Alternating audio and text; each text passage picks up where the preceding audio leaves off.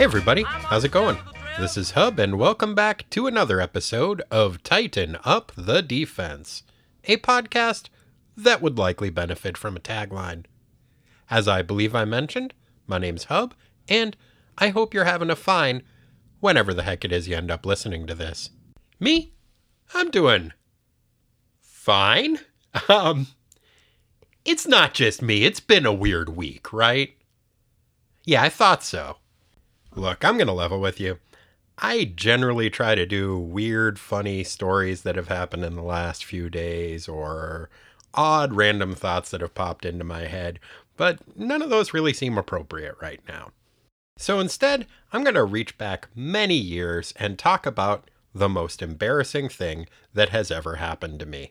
If there are any kids listening, you shouldn't be listening, like ever, to this show. What are you doing? Go to bed. Anyway, this happened many years ago. I had been on a date with a young lady, and it had gone well. So, we had a bit of a sleepover, as it were. This was our first time spending the night together, and everything was new and exciting, and we were staying up late and talking, and everything was going really, really well. I got up to get a glass of water, and when I did so, she let out a pretty loud fart and was mortified. Now, as regular listeners to this show know, I pride myself on being a gentleman, and as such wanted to put my guest at ease.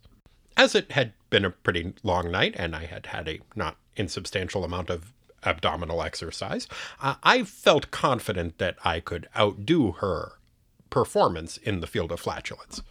So, as I was standing, holding a glass of water, nude, in my studio apartment, I said, "That's nothing.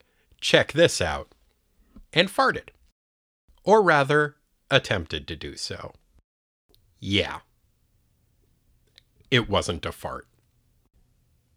I shit on the floor. In front of a woman I had just slept with, after saying, "Check this out." Naturally, I was horrified. She informed me that all color drained from my face, and I fled into the bathroom. All the while, she was laughing hysterically. So I had definitely diverted attention from the fact that she had just farted, because I am a gentleman, but at a cost that I had not anticipated. This girl and I ended up dating for a little while after that, but things didn't really work out, and I'm still not entirely sure that this story has nothing to do with that. Now, as you can imagine, this is not a story that I tell very often. In fact, I've only told it in front of an audience on one other occasion. I was doing a 2-person comedy show that I had written for myself and my comedy partner, Laura, and we needed to fill a little bit more time. I was a little apprehensive about telling the story for obvious reasons, but we needed to fill some time and I didn't feel like writing a monologue, so into the show it went. The show went pretty well, the story got a good reaction, and after the show, one of Laura's friends who had been in attendance asked me out on a date. We've been together ever since and got married about 5 years ago now. So what's the point of this story and why did I decide to tell it now? It's not that something that seems like a disaster can end up being something beautiful. I mean, this wasn't a real disaster. Nobody was in any actual danger. It was just a very embarrassing situation. Maybe it's about the fact that we're all feeling pretty vulnerable right now, I think, and it's okay to talk about that. But mostly, I just couldn't think of anything else to talk about, and I thought you might think it was funny, and you might be distracted thinking about that one time I accidentally shit on the floor. Now let's talk about a comic book. Without any further ado, let's, do this. Today's synopsis rhyme is submitted by Devin Tuhey. Skimbleshanks the railway cat likes dancing schedules and trains. To keep things perfectly miceless, he goes to quite great pains. Death would impair his plans, so when Donna comes he gives a hiss. He would not enjoy strangulation, but he'd not mind a synopsis. Synopsis. Thanks, Devin. New Teen Titans, Volume 2, Number 16. January 1986. The Night Before. Written by Marv Wolfman, draughted by Chuck Patton, inked by Romeo Tanghal, lettered by Bob LePan, colored by Adrienne Roy, and edited by Marv Wolfman. Teen Titan Roll Call. Starfire, Jericho, Nightwing. That's all! Previously in New Teen Titans.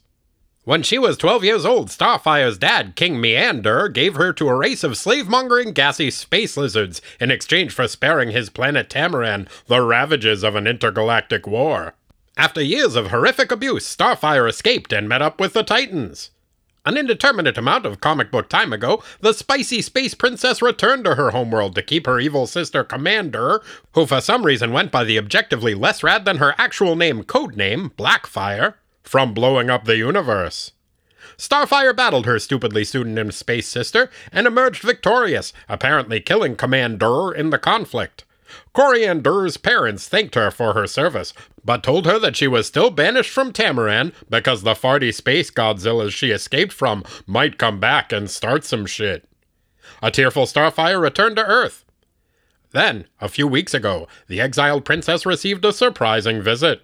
Her parents had sent a dashing young space captain to inform Starfire that the war was over and she was free to return home for a visit.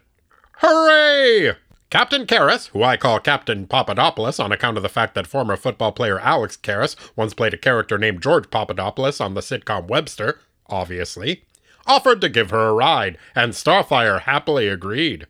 Nightwing came along because he and Starfire were dating, and Jericho invited himself as well because he really wanted to see some space stuff.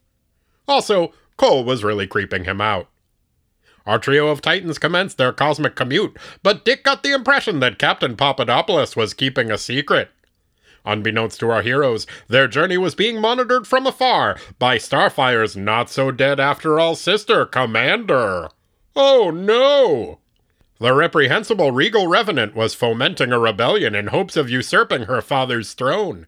Her younger brother, Reander, had recently joined up with the Omega Men, a group of swashbuckling spacefarers, and Commander planned on using the group as a cat's paw against her father's forces. To achieve this end, the would-be world conqueror enlisted the aid of former Omega Man, Auron. Auron was a sort of shiny reverse space Jesus whose mom was the bloodthirsty goddess Zahal, who insisted that her son spread her gospel by killing her enemies. Auron and Zahal had recently flipped their respective wigs, which made the murderously mommed Messiah malleable to Commander's manipulations. The power-hungry princess proclaimed her intention to kill both the Titans and the Omega Men, and she and Auron shared a hearty, evil chuckle at the prospect. As her sinister sister schemed, Coriander arrived on Tamaran and enjoyed a joyous reunion with her royal parents. Unfortunately, this familial felicity proved to be short-lived, as King Meander revealed that he had an ulterior motive for summoning his daughter home. Did he plan to avert another war at the expense of his daughter's subjugation? Sort of. Damn it, Meander! The daughter-dealing diplomat informed our heroes that he intended to forestall an impending Tamaranian civil war by forming a strategic alliance with one of their southern neighbors, by marrying Starfire off to the prince of that region, Captain Papadopoulos. Gadzooks! Will this story continue in Omega Men number 34? Yes. Yes, it will. So, Omega Men roll call. Primus, a previously nondescript white guy who now has a spaceship's computer living in his brain. Green Man, a green man. Tigor, a tiger guy. Harpus, a winged lady who looks like the scary parrot from Zoobilee Zoo. Callista, a space witch. Yinda, a pink-haired lady who hates getting her leg burned. And Reander, Starfire's younger brother. Previously in Omega Men number 34. The Omega Men were flying around in their spaceship headed towards Tamaran so they could drop Reander off when their old pal, Shiny Reverse Space Jesus, Auron, showed up and started yelling nonsense at them. Then he burned Yinda's leg. Damn it, Shiny Reverse Space Jesus! She hates that! The Omega Men's ship started plummeting towards Tamaran. Shiny Reverse Space Jesus hopped down to the surface, appeared before Starfire, and was like, "Hey, just a heads up. Your brother and his friends are about to crash into your planet. Also, they've gone all wacky and think me and my mom are bad now. You should probably try to kill them or something. Okay, bye. Starfire was like, good to know, thanks. Then flew off to try to save her brother. The ship crashed into a huge temple, but thanks to Starfire's intervention, the damage was minimal and nobody got too hurt. Once they regrouped, the Omega Men were like, shiny reverse Space Jesus and his mom are bad now. Coriander was like, oh, okay. But secretly thought, uh-oh, my brother and his pals have lost it, just like my buddy Shiny Reverse Space Jesus said they would. Commander watched this on a monitor and was like, tee-hee. While this was going on, Tigor and Scary Parrot Lady were locked up in some kind of space jail or something on another planet. They seemed pretty bummed out about it. Back on Tamaran, Dick, Jericho, and Coriander went on being suspicious of the Omega Men. Then Shiny Reverse Space Jesus popped back up and was like, hey everybody, wanna hang out? The Omega Men were like, fuck that guy, he tried to kill us and burned our pink-haired buddy's leg. Let's attack him. The Titans were like, looks like Shiny Reverse Space Jesus was right. The Omega Men are out of control. We'd better attack them before they hurt someone. Gadzooks! Will Commander's Machiavellian machinations lead to a patented superhero misunderstanding? Offset TM Tiny R in a circle. How will Dick deal with his girlfriend's unexpected betrothal? And will I figure out a way to mention that Tigor, the Omega Man who literally has cat's paws, is one of the only ones not being used as a cat's paw? Stay tuned to find out. Okay, so yes, poorly, and I just did. The Omega Men and the trio of Titans who are on Tamaran start mixing it up as Shiny Reverse Space Jesus eggs them on, and Commander watches from afar, laughing maniacally. I guess Commander is zapping Shiny Reverse Space Jesus with some kind of energy beam that he converts into a sort of ambient murderous rage that has infected all the combatants. Both sides seem pretty keen on killing each other at this point.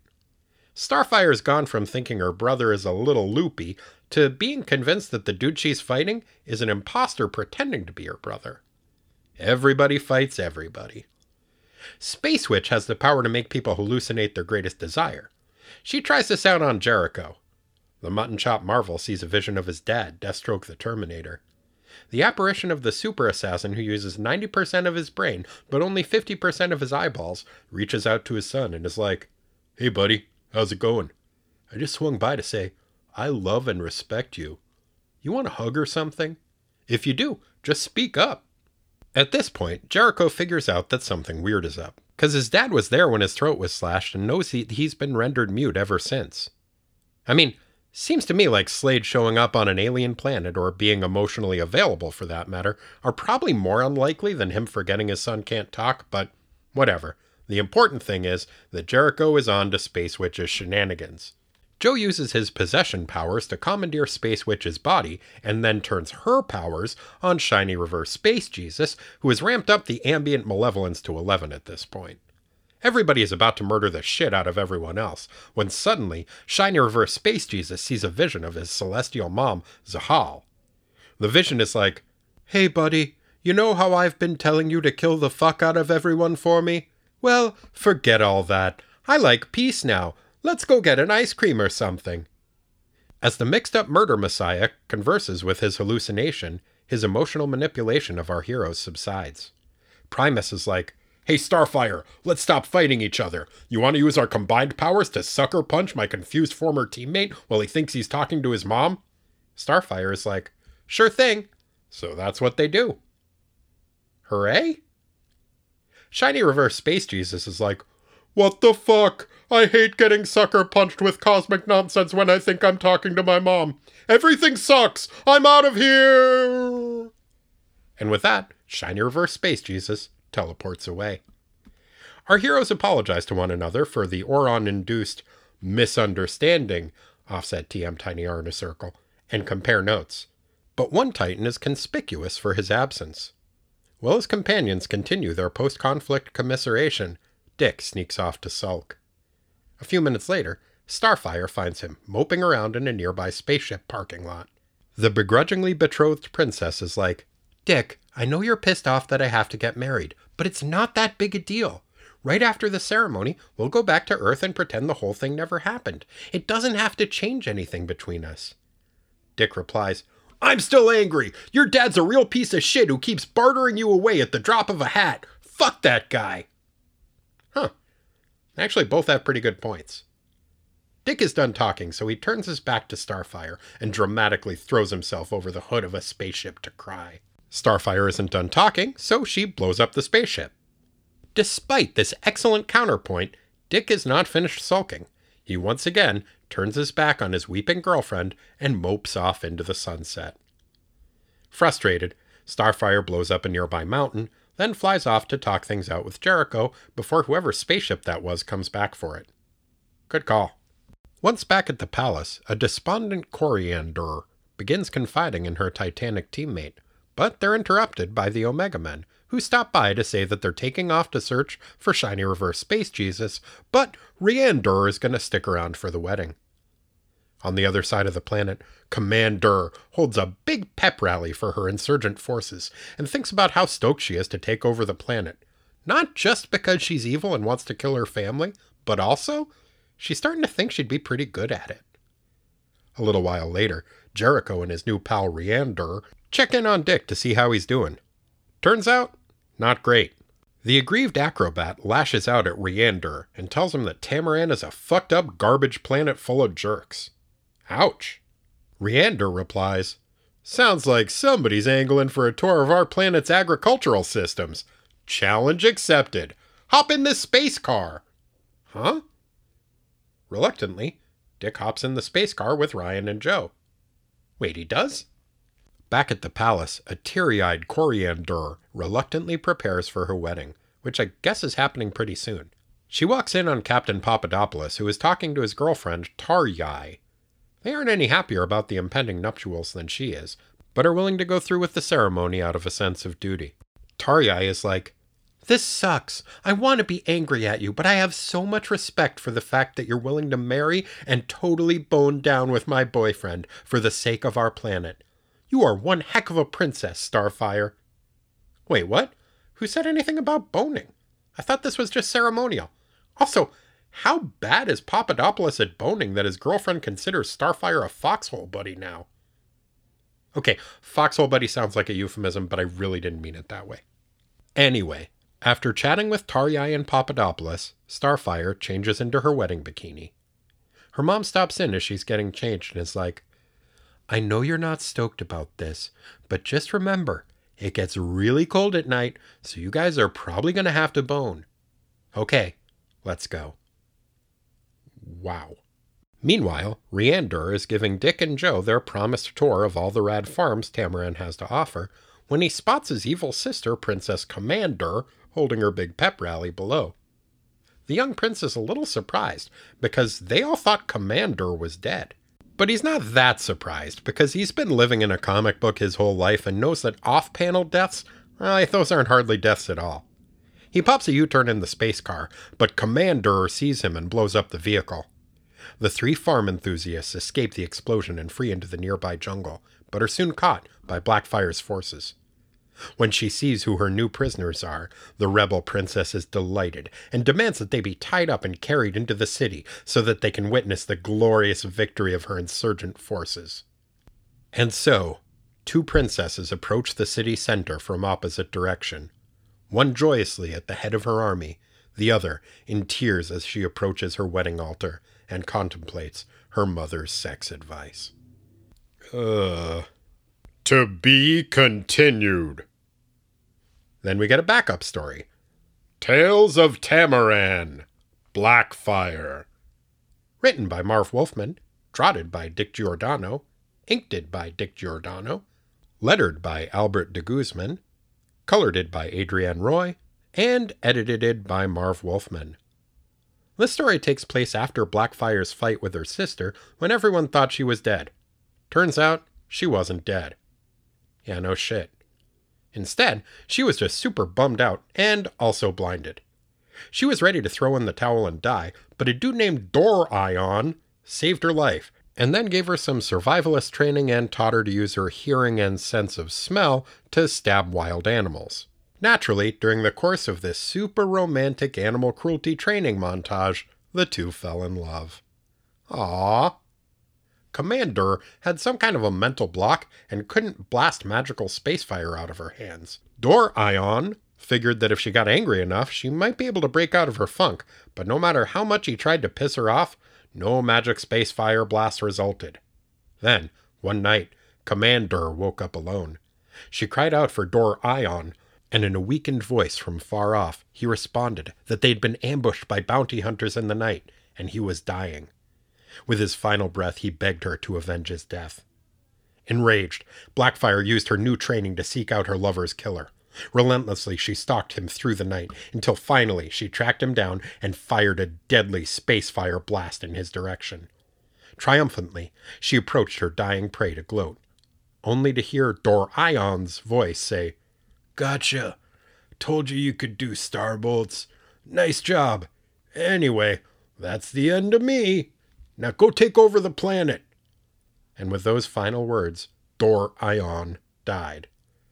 With tears in her sightless eyes, Commander vowed that her lover's sacrifice would not be in vain. Someday she would rule Tamaran.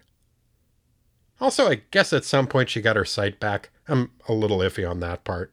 Still, pretty good prank, Dor-Ion. And as eagle-brained listeners will remember, my good-for-many-things brother Corey was banished to the Phantom Zone for pulling the tag off of a Kryptonian mattress. Now, since then, he managed to escape the Phantom Zone and tried to hitchhike back home, but wouldn't you know it, ended up on a spaceship bound for the vegan system. Bereft of cheese and lost in space, Corey was still able to find a portal through which to communicate with us. Corey, how's it going? Hey, it's going better than expected, you know? I'm kind of starting to look at this as, rather than a series of mishaps or mistakes, a way to travel for free. Oh, nice. That's a very positive way of looking at things.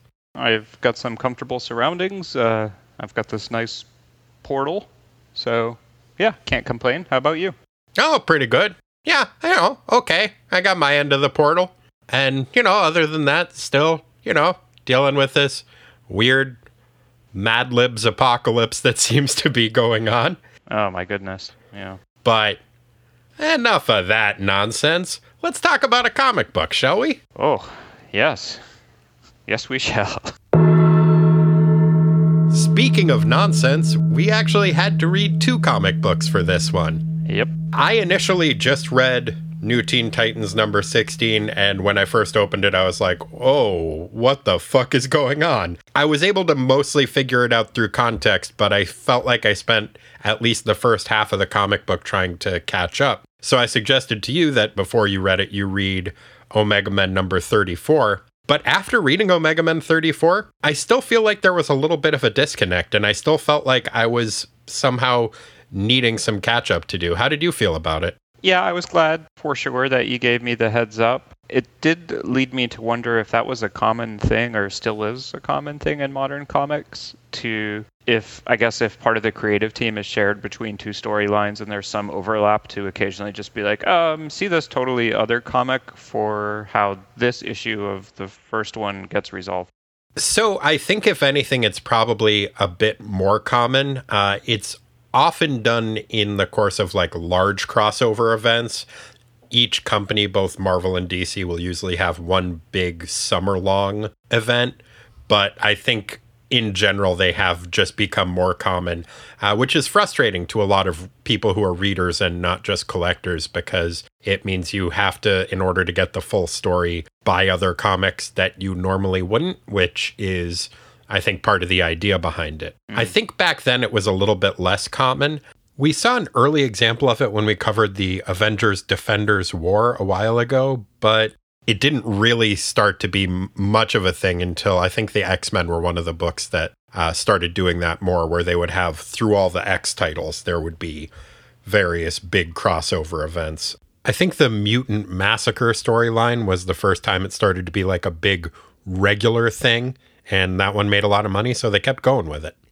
But what's interesting about that, as opposed to this issue, And as frustrating as those could be, I feel like those were a little bit more cohesive. With this one, I still felt like there was maybe a 2 or 3 page chunk that seemed like it was missing. Like the Omega Men issue ends with they're about to start fighting, but the Teen Titans are pretty reluctant and mostly are doing it to try to protect the Omega Men from themselves. And this one picks up middle of a full battle in which both sides are kind of out for blood. And I get that that's mostly the work of Shiny Reverse Space Jesus, but it was one of a few things that felt like, oh, I wish there was maybe some better communication between the writers. It seems like maybe Wolfman had a synopsis of the plot that Todd Klein was working with for the Omega Men, but maybe not some of the details. And so it made for some things that didn't quite match up. Like, when we get back to the new Teen Titans title, it seems like Starfire thinks that her brother is an imposter, and that didn't really come up in the Omega Men at all. Yeah, not that he was an imposter, but the last thing that she says to him in the Omega Men is basically like, you don't know what you're saying? That he's definitely had his brain messed with by the psionics, or whoever it was. Right, but not that he's a different person, which seems to be the impression that she has in New Teen Titans. Yep. And I think part of the issue there is that generally if you have a crossover event, you will have a common editor between the books who will be keeping an eye out for things like that.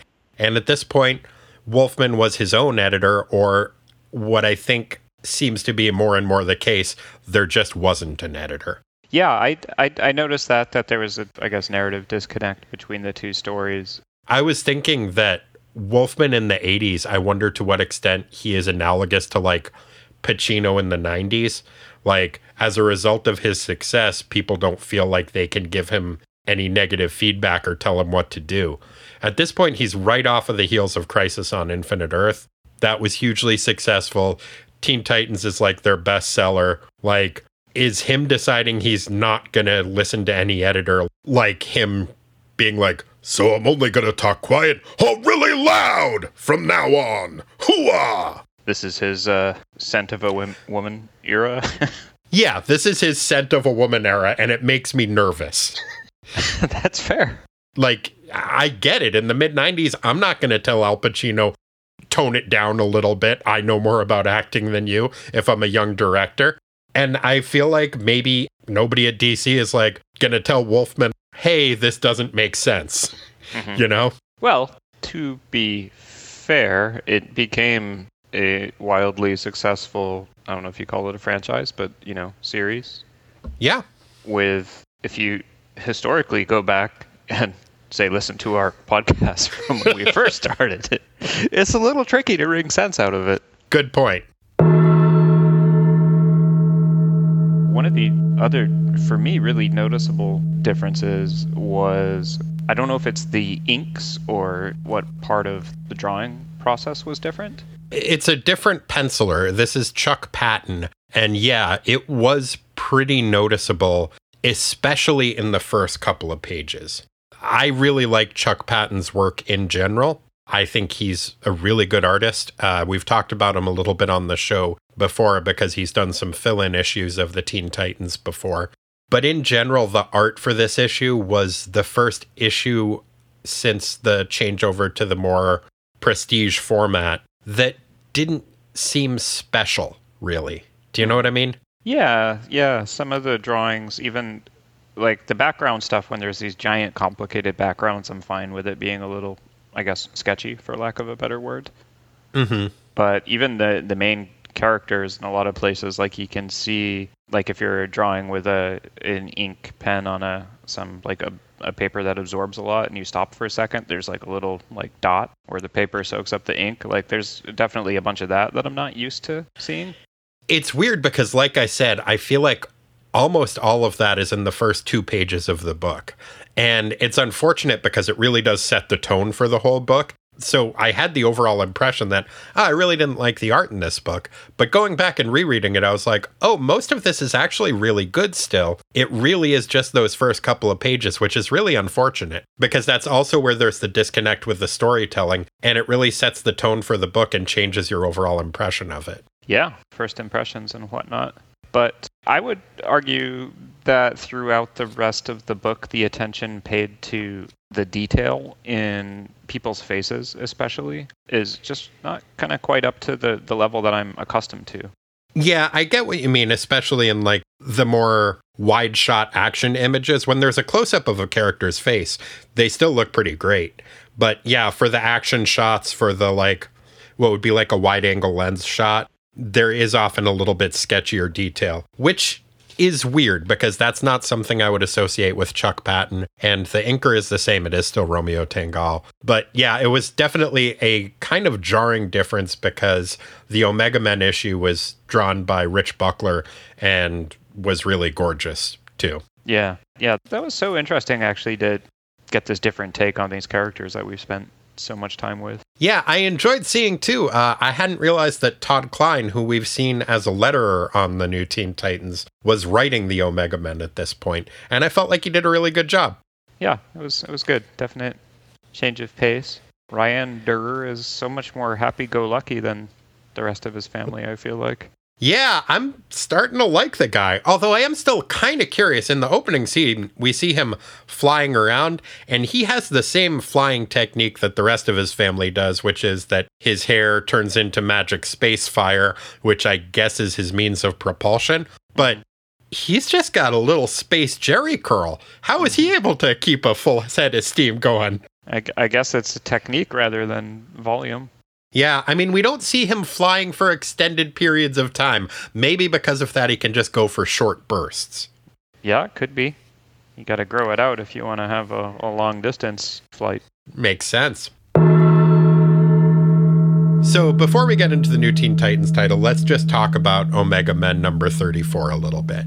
It picks up. We are in a very different place with the Omega Men than the last time we saw them back in the new Teen Titans annual number 1.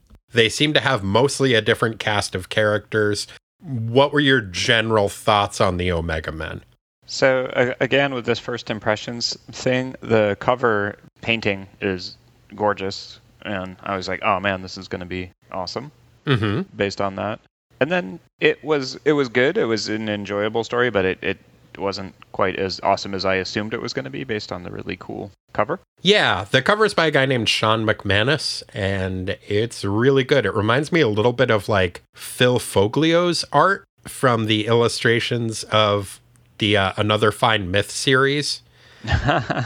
Wow. Yeah, like a little bit cartoony, but also painted in a weird combination of like realistic and cartoonish in a way that was weird to see, but that I really liked. Yeah, and for me especially, the perspective's really cool. The Omega Men are in their spaceship looking out the space glass windows and are all super startled because Starfire is like flown up and is banging on the glass or about to break through it, and she looks kind of more alien and ferocious than I think I've ever seen her portrayed.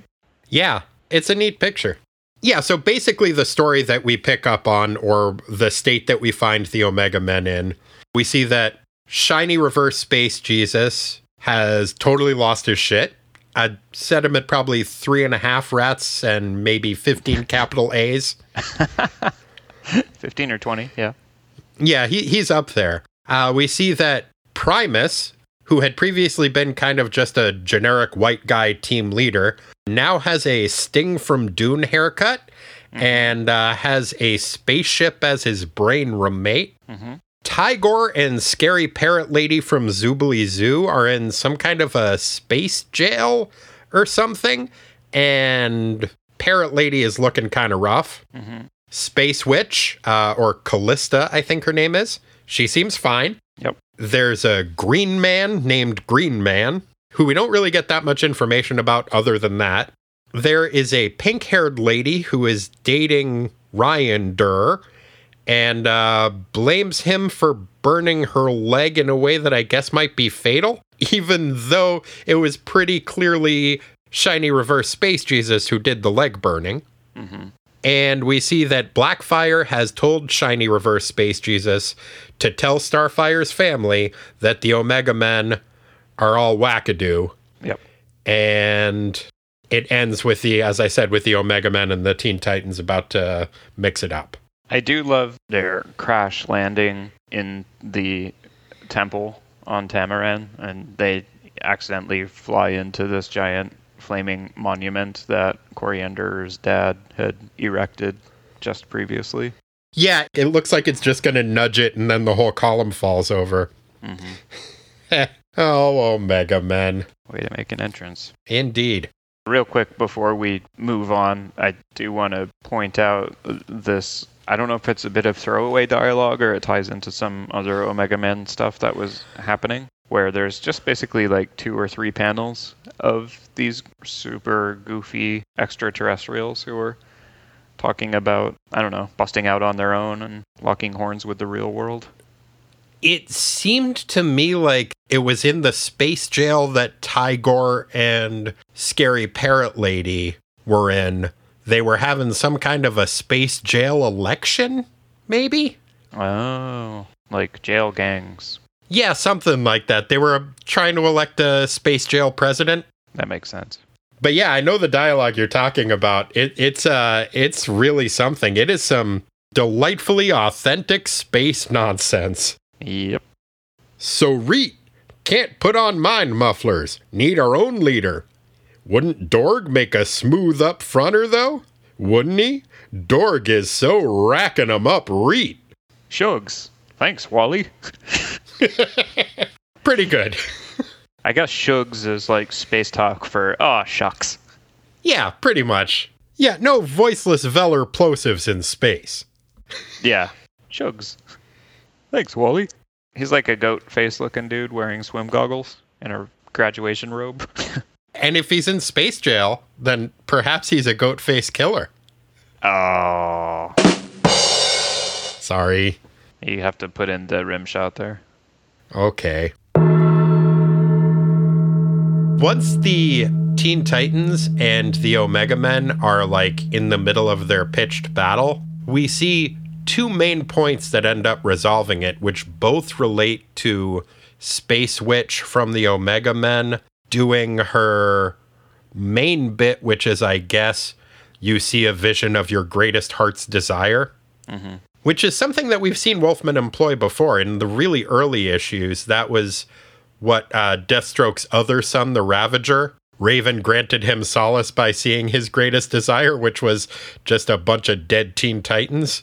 Yeah. And Raven, I believe, did that again when she talked to Mentos the first time he showed up. Maybe not her greatest desire, but she pretended to be his dead wife and was like, hey, buddy, chill out. We see that employed twice, and we see that both cases, it's Jericho sees a vision of his dad, Deathstroke, wanting to give him a hug and tell him he loves him. And then Jericho ends up taking over Space Witch's body and using it to make Shiny Reverse Space Jesus see a vision of his mom saying that, hey, it's cool, we can hug and you can stop murdering people, I guess. It seems like there is a lot in terms of running themes of unresolved parent issues with the Teen Titans. Between having 2 major characters have their parents telling them that they love them be their greatest desire, this issue seemed like it was maybe 3 monologues about American exceptionalism away from being an Aaron Sorkin script. Yeah? I would like it if somebody... Because you see the, like, your greatest desire being fulfilled. It would have been kind of nice if Jericho just saw, like, a kiddie pool full of ice cream or something like that. Yeah. Yeah, some free sodas and a guitar. Yeah, it's like, ooh, that looks fun. Yeah, it's a lot of mommy and daddy stuff. Yeah, and I mean, we saw that a couple of issues ago, too, with Arella's deal with Raven and Steve Dayton's deal with Beast Boy. The orphans on the team seem like they got it going pretty good for themselves these days. And then Starfire, of course, her relationship with her dad, who keeps kind of pawning her off to placate whatever, to try and achieve peace. Yeah. It really is like his one diplomatic move is fuck over my daughter. Yeah. I gotta say, those guys did a really bad job parenting, because Commander is just awful. And then the other 2 kids got a bad deal out of it, too. Yeah. It's interesting you mentioned Commander being just awful, because in general, you're totally right. And up until this point, she had been completely portrayed as being just flat out, we can write her off as evil, totally irredeemable character. This issue goes a little way towards humanizing her, not just in the epilogue story about Commander, which, just really briefly, that story is that some dude named Dorian gave her some daredevil training and then tricked her into taking her murder medicine. Like, tricks her into killing him, and it's like, see? You're pretty great. You can still murder people. Yeah, that's the worst. If I'm ever lacking motivation, you have to promise not to trick me into killing you or anybody else I care about. I try not to deal in absolutes, but I'll do my best not to do that. Oh, that's a little weak. All right, fine. I promise not to trick you into murdering me. Okay, thank you. You made me promise not to kill you if I thought you were a zombie that one time. Okay, fair enough. Well, now we're even. Okay. But yeah, in portraying her love story with Dorian, and also in the course of this issue having it be that she feels that she needs to be strong and she has some kind of a goal that she believes in, it's like they're, I don't know, making her more of a noble villain. And I'm wondering if this story is going to end with her being the leader of Tamaran and that being kind of a happy ending. Oh, wow. I would be surprised if they were able to pull that off, but that would be pretty interesting. I mean, they've done a really good job making it be that Starfire's dad should not be in charge of this planet. Like, that seems to be pretty much a consensus opinion of everybody in the issue. It does, but at the same time, I do feel like they went through pains to make it apparent how creepily into the death of her siblings Commander is, to the degree that she says she's getting warm several times thinking about it. Yeah. Which sounded a little odd to me. Yeah, there's some weird stuff going on Tamaran. Mm-hmm. None weirder than Ryan Durr learning American Sign Language from half watching a segment of Sesame Street. Yeah. It was funny because I think that maybe it was on the next page where he explains it was Big Bird. But yeah, that was my first thought. I actually looked away for a second. I was like, what show could he have been watching? Well, he explains that it was some kind of a yellow-beaked beast that taught me this. And it's like, okay, wait a minute. You weren't paying enough attention to learn Big Bird's name, but you learned all of sign language from that? Well, he learned a few symbols. He had to go get help from Dick to translate later. Okay, I think I missed that. I thought he was just able to converse with Jericho after that. Speaking of things being different on Tamaran, I was quite surprised with the speed at which Taria, Karas's lover. Oh, yeah. I've been calling her Taryai, but it could be whatever. Tarya. Yeah. She doesn't have a apostrophe. It's very confusing. Yeah, I guess maybe she hasn't earned hers. She's like lower caste system.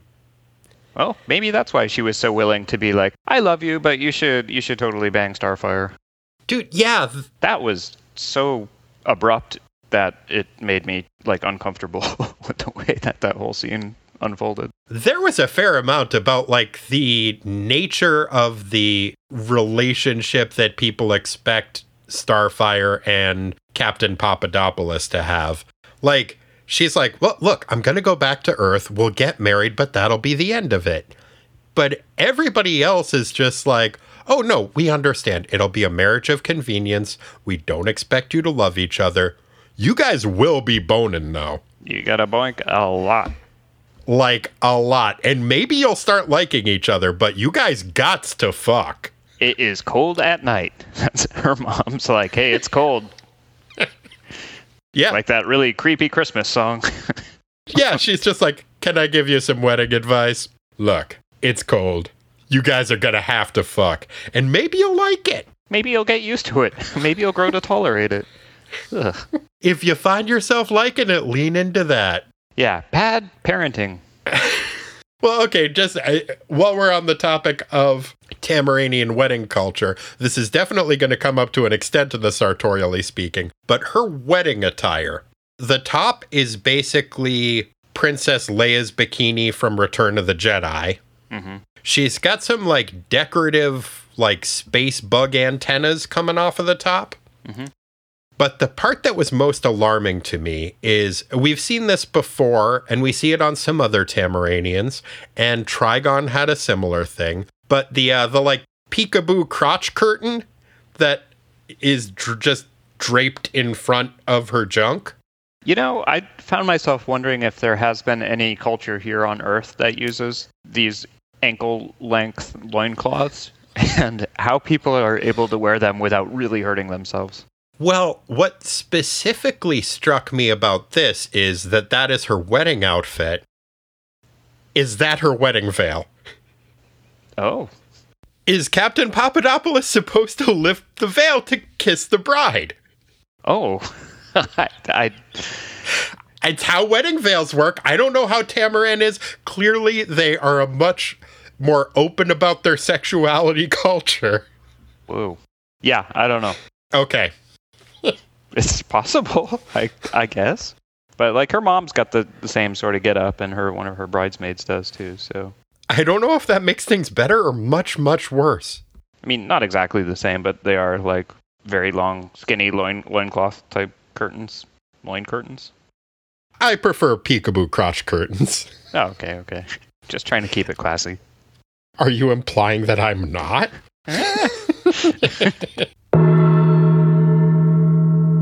I also noticed that when Dick and Jericho are getting their tour of Tamaran from Ryan, for people who hate farming as much as they do, Tamaranians are pretty proud of their farming. Well, keep in mind the tour guide is Ryander, who has been away for quite some time.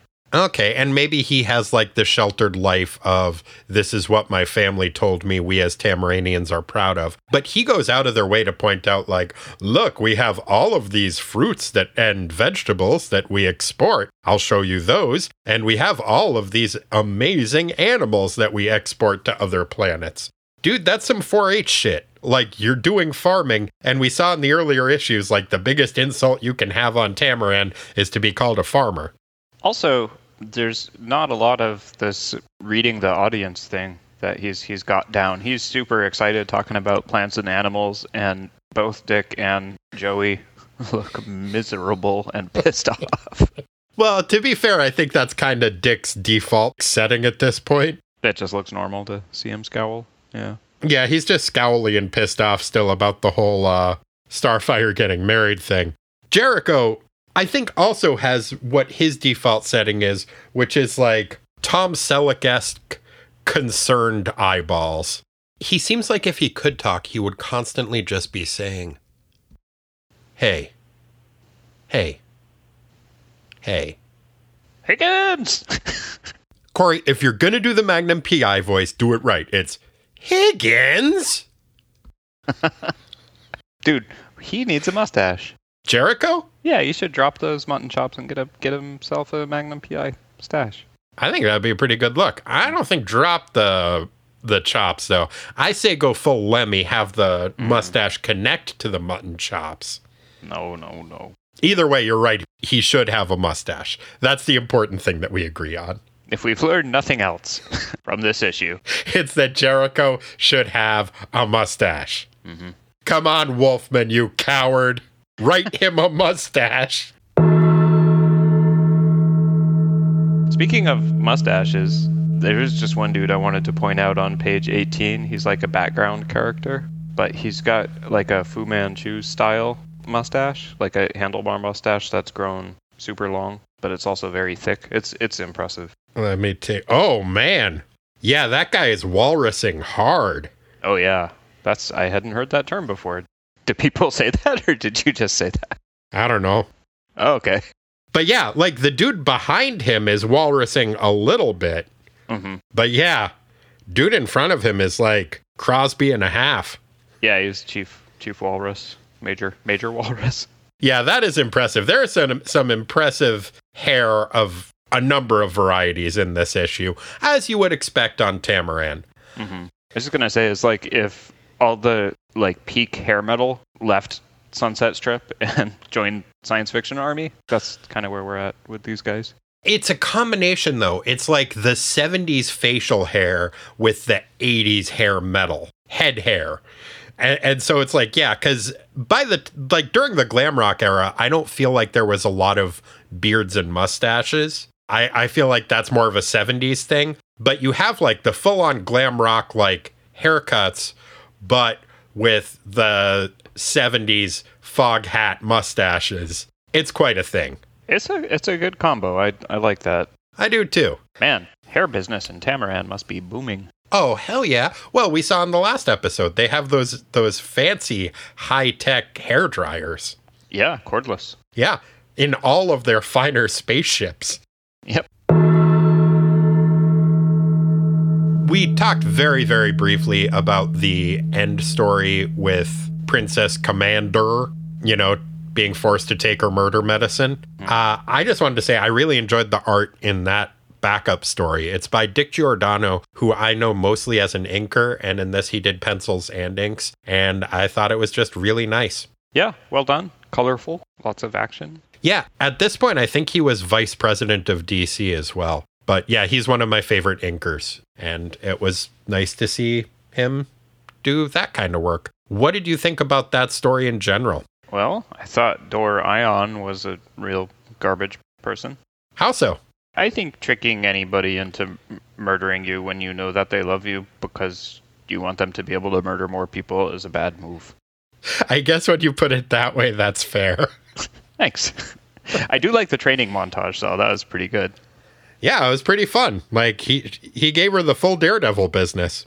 Except for the part where he's like, and then you grab I don't know if it's a Chinese crested dog or like a Mexican hairless dog, but some dog that looks kind of like one of those. It's like, and then you grab the small dog and put it in a headlock and stab it with a sharp stick. I was like, oh, really? You don't need to do that. Yeah, that's not so cool. So I deducted points for that. I think that's fair. So overall, what would you rate that montage, like 7.5? Out of 10? Let's say out of 11. Let's see. So 7.5 out of 11. That's like a D plus. Is it? Let's call that a gentleman's C. Yeah, I'd say that's good. Passing grade, but, improvement needed. Improvement needed in the area of less dog murder, please. Mm-hmm. Yeah, good call. Well, are you ready to get into the minutia? Yes. Yes, I am. Rick, would you mind singing us in? We got minutia. It's not the biggest part, it's just minutia. Like Corey eating farts, we got minutia. Time to sweat the small stuff. Thanks, Rick. So, we touched on it a little bit, but sartorially speaking, which elements of fashion did you feel were most noteworthy in this issue? Oh, man. Where to begin? There's so much. There is so much. I really appreciated the 80s-ness of a lot of this, and I guess kind of 70s, 80s-ness, especially the little, I don't know if you would call it fringe or like strings or whatever that is attached to a lot of people's outfits, noticeably Joe's goofy getup. An example of that's on page 5. I know exactly what you're talking about. I looked at that as Jericho playing a game of two-nipple Monty. I feel like they noticed his reluctance to put on a shirt in the last issue, and so they gave him some pasties. And it looks like he's got some pasties that have like little tassels on them. And he's like, okay, fine, but I'm going to put those a little bit higher up on my shoulder, and then I'll put 3 tassel-less pasties across my chest. So where's the nipples? I'm from another planet. You guys don't know. Mm-hmm. But then by page 12, he's just had enough of it, and he's back to just a collar. Yeah. Like, these pasties are uncomfortable. I'm removing them. I'm taking these pasties off my shoulder. I'm unable to twirl them. It's just a lot more work. Yeah, goofy. Yeah. I also really liked Dick's battle armor. He went back to just the Speedos and shoulder harness later on in the issue. But when he's fighting the Omega Men, he's got some kick-ass like metal shoulder pads and a full red tunic. And it's very, very Robin looking. And that's kind of driven home by him talking later on in the issue about how he was getting over thinking of himself as being just Batman's sidekick. It seems like he's maybe emotionally regressing a little bit in this issue. And I'm wondering if maybe part of that is being in his old outfit. Yeah, it's pretty cool. It's got kind of a, I don't know, Masters of the Universe or almost X-Men like belt connecting the giant shoulder pads with a little X-forming suspenders with a release button in the middle. What do you think the release button does? I think it releases the shoulder pads. Oh, I was wondering if that's what happened to his shirt. Like, if that somehow has the shirt roll back up into the shoulder pads. Oh, well, they do have space technology, so that's probably the case. It's like a instantly convertible shirt. Yeah, like the cord on a vacuum cleaner. Yeah, or the ring that Kid Flash had. Yeah, exactly. Vacuum cord cleaner ring. Some of the background characters, and we're not going to have time to talk about all of them, so I just picked my absolute favorite. Are you going Space Garters? I am going with Cool Robo Space Lion. It's on page 14.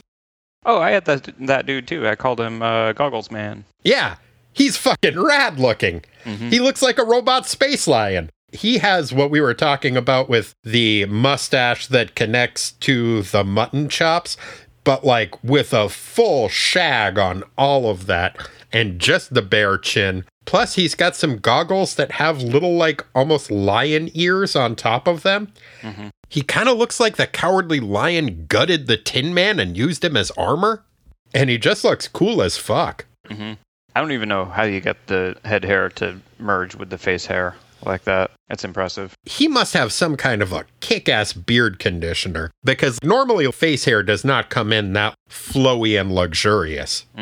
Yeah, I'm talking to the Gibbons brothers. Wait, who? The ZZ Top guys. Oh, I thought you meant actual Gibbons. Oh, he does look like he could be more primate-y in his hair. Just a thought. Also, I think only one of the guys from ZZ Top was named Gibbons. And ironically, it was the one who wasn't a Gibbon. Just like the drummer was the only one without a beard and his last name was Beard. Who else did you want to talk about sartorially? And the scene in which it's on page 19 where Coriander's getting ready for her wedding. One of the, I guess it would be like a bridesmaid, has what I describe as space garters that are kind of like on the outside of her outfit. Yeah, the bridesmaids have some pretty cool outfits going on for themselves. I see the space garters you're talking about, and the one without the space garters has some fun embroidery on the cuff of her like high-heeled stiletto boot. There's some good outfits. Yeah, and that one's hair, too. Again, getting back to the 80s metal thing. It's like a real Lita Ford big hair look. Yeah, it's like if Lita Ford lived in Texas, maybe. Like, that is some, like, seriously big 80s hair. It's impressive. Starfire's mom has got a kind of jewel-encrusted, what would you call that? Like a thing that goes around your forehead and your face, but in front of your hair, except your bangs stick out through it thing. Yeah, like a face mask tiara? Yeah. And then that's offset by her green robes and a huge green jewel, I guess, between her boobs. Yep. It's a good look. Very striking. Nice look for a space mom on her daughter's wedding day. There was a bit of competition for me on this one, but who did you have as president of the drama club? Which character in this book acted, or rather overacted, in the most dramatic fashion in this issue? Yeah, for me this one was pretty clear, although there was some competition. I had Oron, Shiny Space Jeebus. Oh, I didn't even have him in the competition. The reason that I have him as the winner is because on page 3, when, he's being shot full of space power by Commander, he's kind of floating in air and writhing in emotional pain. And maybe also regular pain. There's that. There's a few other scenes where he's just striking such a pose that it was impossible for me not to choose him. I can understand that. For me, it came down to Starfire or Dick. I understand they both have a lot to feel feelings about, but after Dick gives her a little ultimatum, we see that Starfire blows up a mountain with her emotions, which definitely puts her in contention. But to me, it does not beat Dick making sure that he has the perfect walking away line, which is what triggers the mountainous explosion. Starfire says, "It's to save millions of lives. You've got to understand. I can't do anything about it." And he says, "Yes, you can. You can tell your father no, but I don't think you will." And then he just walks away. And that just seems like such a practiced line. And the idea of having the dramatic walking away line, I say this as somebody who, I am embarrassed to say, has had some dramatic walking away lines in my past. This spoke to my my adolescent self, who I remember having an argument with my dad that I ended by saying, "Why don't you just leave? You're good at that." Oh, dang. Yeah, I'm not sure what after-school special I lifted that from, but it was very satisfying. That's a zinger. Yep. So I think I like "You could have had filet mignon" better. That was a good. yes, that was something that I did say to somebody and then dramatically walked away after being dumped. I'm not entirely sure what I meant by that. I don't have the excuse of having been an adolescent at that time. I think I was in my mid-20s, but in my defense, I was pretty drunk at the time. So I speak from experience when I say that the dramatic walking away line is definitely something that can earn you president of the drama club. Yeah, I think so also. And in fact, I feel like Dick kind of had to do that because he was trying to do his super drama thing where in the midst of that fight that they're having, he like turns around and throws himself chest first onto a spaceship and looks like he's like beating it with his fist. And Starfire gets so annoyed with that, she just blows it up.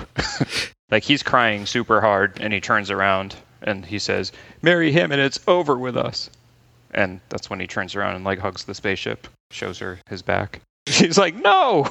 Blows it up and he goes flying. It's like, shit, I had my one drama walk away line. All right, it's cool. I've got another. Mm-hmm. Yeah, so he goes, pulls out the big guns. Yeah, when somebody does that, you got no choice. You gotta just blow up a mountain. Yeah, I'm glad it stopped there. Me too. Although I totally would have loved it if he did say, "You could have had filet mignon." Well, I think it's time we took this party to the Bo Zone. What instance of one character calling another character a bozo, either literally or metaphorically, did you feel was worthy of highlight? That was a little harder for me in this issue. I scoured it and I couldn't find a good insult. So what I did was I wound up picking one from the backup story of this issue. Okay. There's a flashback scene to when Coriander and Commander are having like the underwater wrestle fight with in the place where there is a lot of explosive gas. Uh-huh. And Commander basically says, "If you shoot your star bolts in here, you're a fool because you'll blow us all up."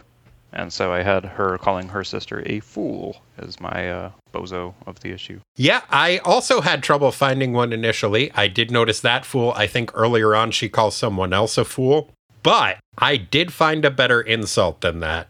And that is Ryander describing his evil sister Commander and saying, "She's far too evil to die so quiet a death." Which, pretty good, but extra good when you think that the quiet death that he is talking about was her sister starbolting her in an area filled with explosive gas that nearly blew up 3 planets until Zahal intervened. So that's the death that's too quiet for her. Dang. I guess maybe he may have meant her drowning after that, but still, I mean, like, damn, that's pretty evil. Mm-hmm. Speaking of categories that I had a little bit of trouble finding one for, timestamp. I had the Sesame Street thing, but that's pretty vague because that show was on forever. But I really couldn't find another one. How about you? Yeah, I had that, and then the only other thing I could come up with, and it was a bit of a stretch, was Taria's costume, which we had talked about in the previous issue, just because it was so like 80s Jane Fonda. In space, but very 80s Jane Fonda. Okay, I think that's fair. Thank you. Every issue of a Teen Titans comic book has an Aqualad, the greatest of Teen Titans, but also a Beast Boy, the worst of Teen Titans. In this issue, who was your Aqualad and who was your Beast Boy? In this issue, for my Aqualad, I went with Joey for doing his best to chill Dick out and to get he and to Ryander to get along a little better. Mm-hmm. It's like, hey, let's go take a tour of Tamaran's agriculture. But really, there's one other thing that's more important, I feel like, that he did, which was he is basically the one who stopped the initial fight where Shiny Space Jeebus was trying to get everybody to kill each other by saying, hey, hold up a minute, I think something's going on here. And that was important that he did that. Yeah, I also had Jericho as my favorite. I said using logic in the face of his greatest wish, which was his dad saying he was proud of him and loved him. But he noticed that his dad wanted him to speak, and he's like, wait a minute, my dad knows I can't talk because of shit he did. Oh. So, yeah, I think that was pretty good. He also was a good listener to his friends and his new friend, and was a good space tourist, remembered that there was some space shit he wanted to see. And so, yeah, overall, I had him as my favorite. Conversely, for my Beast Boy, I had Dick. Yeah, my notes for him were, stop being so damn selfish. Yeah, mine were, I get it, but grow the fuck up. Yeah, no, it was a do as I say, not as I do thing. I think if I were in his shoes, I wouldn't handle things very well, but he did a terrible job. He did a really terrible job, and I feel like from his perspective, given what Starfire has told him, that she needs to get technically married but isn't going to live or stay with the person on her home planet, and then will come back with him immediately and will basically never see the guy again. What's the big fucking deal? Yep, he's just like, deal breaker. Yep. It's not like he was privy to all of the talk of, and you guys are definitely gonna fuck. Mm-hmm. Like, maybe he had been on Tamaran long enough that he had picked up that was the general vibe. But, like, as far as we know, he doesn't even know about that part. He's just, no, can't do it. And I'm gonna be a whiny little jerk about it. Yep, even got a spaceship and a mountain blown up on account of his garbage. So, yeah, we are in agreement. Bad job, Dick. 2 Joeys, 2 Dicks. No waiting. Did you know Klingons have 2 dicks, apparently? What? Yeah, they got, like, backup redundancies for all of their organs, and I believe that extends to their junk, too. I don't know what to say. You don't really need to say anything. Just thought I'd mention it. Thanks. No problem. Here to help. What was your favorite panel? Let's see. I had a couple choices. One we talked about already. I called it The Three Amigos, 2 of whom are not having a good time. And it was on page 16, and it's when they're in the ship. Ryan Durr is super excited, and he's pointing things out, and both Dick and Joe are looking sad. Yeah, Dick looks pissed, Joe looks concerned. I liked that one. I had as my favorite, I think, the panel directly after that, which we have also talked about, but it is Jericho giving his Selikiest eyes, looking so like, hey, buddy, I'm worried about you. It's just a really nicely drawn panel. I also like on page 3, the first shot of Jericho in his oddly placed pasties outfit, where he looks very apprehensive. I think that was the first panel of it that I was like, oh, that's right, I do like this artist. Because up until then, it had been kind of sketchier in a way that made me wonder if we talked about earlier that these issues don't have any ads in them. Mm-hmm. So I'm wondering if, like, maybe given the extra length of it, like, they had to add some extra stuff at the beginning, or they thought there was like a different transition that was going, because the background characters are very sketchily drawn, and the action scene is just like not as polished looking. And so that shot of Jericho was the first one in the issue that was just like, oh, okay, that's right, I do like Chuck Patton's art. And also it was just a cool looking panel. Yeah, I had one. It is a bit of a toss-up because we talked about this one already before. It's on page 14. I called it Onward to War. That's the one that had the guy you called the Tiger Man. I called him a lion man. I'm sorry, a Lion Man. That makes more sense. He's a robo-space lion. That's right.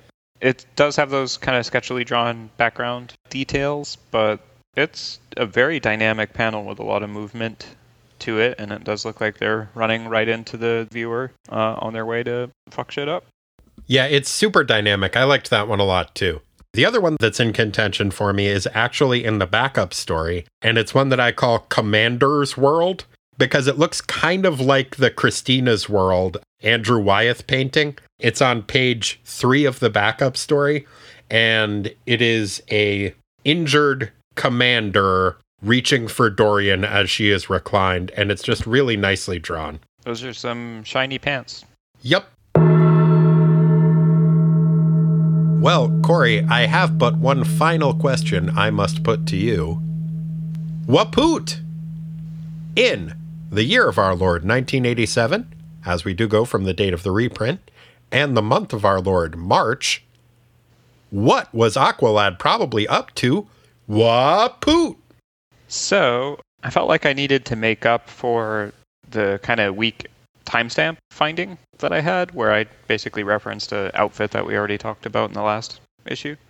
So, we find Aqualad doing some very 80s things, all of which happened in March of 1987. First of all, I can say that he is going to feel pretty gross following this because he has made his way through the better part of a case of Hubba Bubba original bubblegum soda, which was extremely popular at that time. And he was listening to what was at the top of the charts on repeat, the inspirational anthemic Living on a Prayer by Bon Jovi. Well, he was putting off doing something which, though he was super excited about and was interesting, there's something else that was more immediately accessible and fun. And so the thing he was putting off was installing IBM's release of PC-DOS version 3.3 on his PC. Instead, he had his old Mac SE fired up and was deeply engrossed in Beyond Dark Castle, trying to get through all those dungeons and kill all those monsters, drinking his Hubba Bubble bubblegum while Bon Jovi played in the background. Oh, God. Yeah, even the mention of the idea of Hubba Bubba soda just makes me want to fucking puke. It, to me, seems like it's one of those things that it should like come with a spittoon. Just because you're not supposed to swallow that much bubblegum flavor. I mean, you know, I have a visceral reaction to bubblegum and the very idea of bubblegum. I've never once chewed it in my life. It kind of just grosses me out. So yeah, the idea of a soda that is flavored with, or does it have chunks of bubblegum in it? I just saw pictures of the can. I actually never drank it as a kid. Ugh. That sounds awful. Yeah, I'm sorry. I did think, like, whenever rabbits or gum come up, or horseradish, I'm just like, I don't know if I should use these, but I had to. Sorry, dude. Go for it.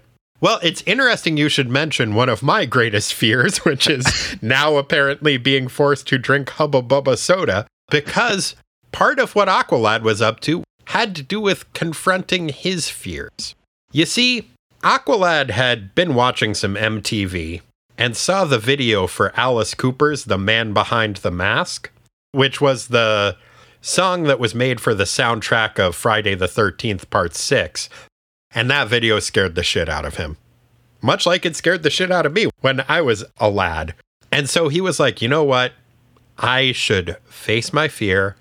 I should go and meet Alice Cooper and talk to him. And so he did, and they struck up a bit of a friendship. This is before March. This actually took place in February of 87. They had a sit down and they decided, you know what, we've got actually a fair amount in common. So they planned a couple of activities together. One of which was in March, they were going to go and see Starlight Express on Broadway because they were both a big fan of musicals and theater and drama. And they were both understandably intrigued by the idea of people on roller skates playing horny trains. But before that, they went and saw some pro wrestling together. And so on February 21st, they went to a taping of WWF Superstars, and they got to go backstage because they're both pretty big celebrities. And one of the wrestlers was like, "Oh shit, you're Alice Cooper. Can you play a song for me?" And Aqualad was like, "Oh yeah, I'll go get him a guitar." And Alice Cooper was like, "Oh geez, okay. I'm not really a guitarist, but okay." But Aqualad went and grabbed a guitar from backstage. Unfortunately, it was the Honky Tonk Man's gimmicked guitar that was set to explode easily when he hit somebody with it. So not only was Alice Cooper not able to play his tune well, but later that night, the Honky Tonk Man went looking for it and couldn't find it, so he had to send somebody else to get a replacement for it. And he ended up hitting Jake the Snake Roberts with a real guitar and caused a pretty serious injury that may have shortened Jake the Snake Roberts' career. So Aqualad and Alice Cooper both felt terrible about this. So to make it up to him, on March 29th, they attended WrestleMania 3 and sat in Jake the Snake's corner. Alice Cooper accompanied Jake the Snake Roberts to the ring in this weird little tiny wrestling ring that was on wheels that brought him to the big wrestling ring in the Pontiac Silverdome, and was there as his corner man for his fight with the Honky Tonk Man. Did that really happen? Yes. Oh my gosh. Wow. And it really happened that the Honky Tonk Man hit Jake over the back with a guitar that hadn't been rigged to explode properly. And it did cause some injury. Oh, man. Wow. I'm not sure if Alice Cooper was involved with that aspect of it or if Aqualad was, but let's say that they were. It seems likely. Yeah, but no, in the Pontiac Silverdome, Alice Cooper accompanied Jake the Snake Roberts to the ring. Honky Tonk Man actually ended up winning that fight by cheating, but after the match, Alice Cooper and Jake the Snake Roberts attacked the Honky Tonk Man and draped Jake the Snake's snake over him. Damien was the name of the python. Wow. And that is what Aqualad was probably up to in March of 1987. So much 80s. Yeah. Well, thank you so much for joining us, Corey. Sure. I had a fun time talking to you about this comic book. I did too. Let's hope I can keep finding portals wherever I am. I have the utmost, what's the word? Confidence in you. That made it sound like I don't. I just had a slight case of aphasia. But I do have a great deal of confidence in you, Corey, both your portal finding ability and otherwise. Well, that's good to know. Thank you so much for joining us, listeners. This has been a real treat. If you'd like to get into touch with us, you can do so at ttwasteland@gmail.com, or we can be reached at our post office box at Tighten Up the Defense, P.O. Box 20311, Portland, Oregon 97294. We actually got a very nice letter from a listener who is from Connecticut who took some umbrage at the fact that we continually imply that Connecticut is not really part of New England. Oh? So as a peace offering to Mark and any other listeners in Connecticut that we have, I am willing to admit that you are technically part of New England, and I will list a couple of my favorite things about the Nutmeg State. First of all, it's called the Nutmeg State. That's pretty great. Other than that, the things that I like best about the state mostly relate to its history of whale murder, which, just to be clear, I am generally opposed to. That being said, I really liked Mystic Seaport growing up, and the Hartford Whalers have a great logo. So there you have it. Thanks for writing, Mark. It was seriously a very nice letter. Good. Yeah. I have a dear friend whose grandparents are from there. Some of my best friends are from Connecticut. For other ways to get into touch with us, well, there's the internet. We're all up on there. You can find us on all of the social mediums. There's the Facebook, the Tweetor, the Tumblr, Link 'em Up. What else we got? Instagram. Wait, are we not allowed to say the actual names because of some reason? No, I don't want to say the actual names unless they pay us money. It's product placement. It's just good business, Corey. Oh, that is true. We haven't made any plugs for a while. Yeah, so, come on. come on, Facebook or Tweetor. How about you hit us up with a little cash if you want to spreading that actual name around? Yeah, we know you giants of social media are listening to our humble show with bated breath. Yeah, so stop baiting and start paying. Oh. If you would like to leave us a review, I think that's a nice thing for you to do. We got a lovely review recently that, as I suggested, described us as the witch's hair. So that was nice to hear. So yeah, if you'd like to leave us a review, then just go to whatever listening application you're using and type in nice stuff about us, because then we'll read it and then we'll feel good about ourselves briefly. Wouldn't that be fun? Oh, it's the best. Also, more importantly, it helps other people find out about the show and see that it's something that's worth listening to. So, thanks for doing that. If you would like to support the show monetarily, a great way to do that is by visiting us at patreon.com/ttwasteland. If you do, you get access to a ton of bonus material. I've been making at least weekly, trying to do it more often than that, video reviews of comic books, classic and new. There is also the monthly podcast that I co-host with Lisa called What the Duck, a podcast most foul but with a W because he's a duck. That's the full name of the show, where we talk about Howard the Duck comics from the 70s. And there's also a bunch of other bonus material up there. There's some extra episodes that Corey and I have recorded and a bunch of other stuff as well. But mostly that's just a great way for you to let us know that you like what we're doing and would like us to be able to continue doing it. So thank you so much for doing that. Other than that, just keep on keeping on, And if you're tired of locking horns with the real world, rack 'em up, Reet. Yeah, I mean, be like Dorg. Be a smooth up fronter. Oh, the Dorg. I mean, Dorg is so racking 'em up Reet. He's so Reet. He's the Reetest. This has been a podcast. And now it's done. Bye. Bye. And they know it.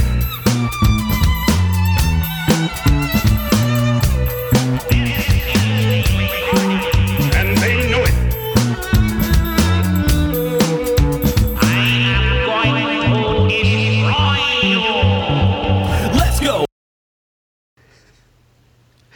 And I have also a great deal of confidence in you, listeners.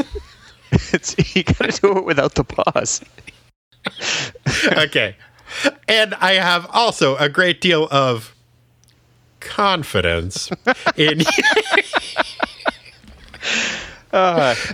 You guys are great. Don't listen to him. Well, I'm saying that they're great, and I have confidence in them. They should listen to me. They should listen to my words, not my tone. You guys are the best audience. Thank you. Sorry, would you mind saying thank you again when I'm not burping? You're welcome. Thank you. No.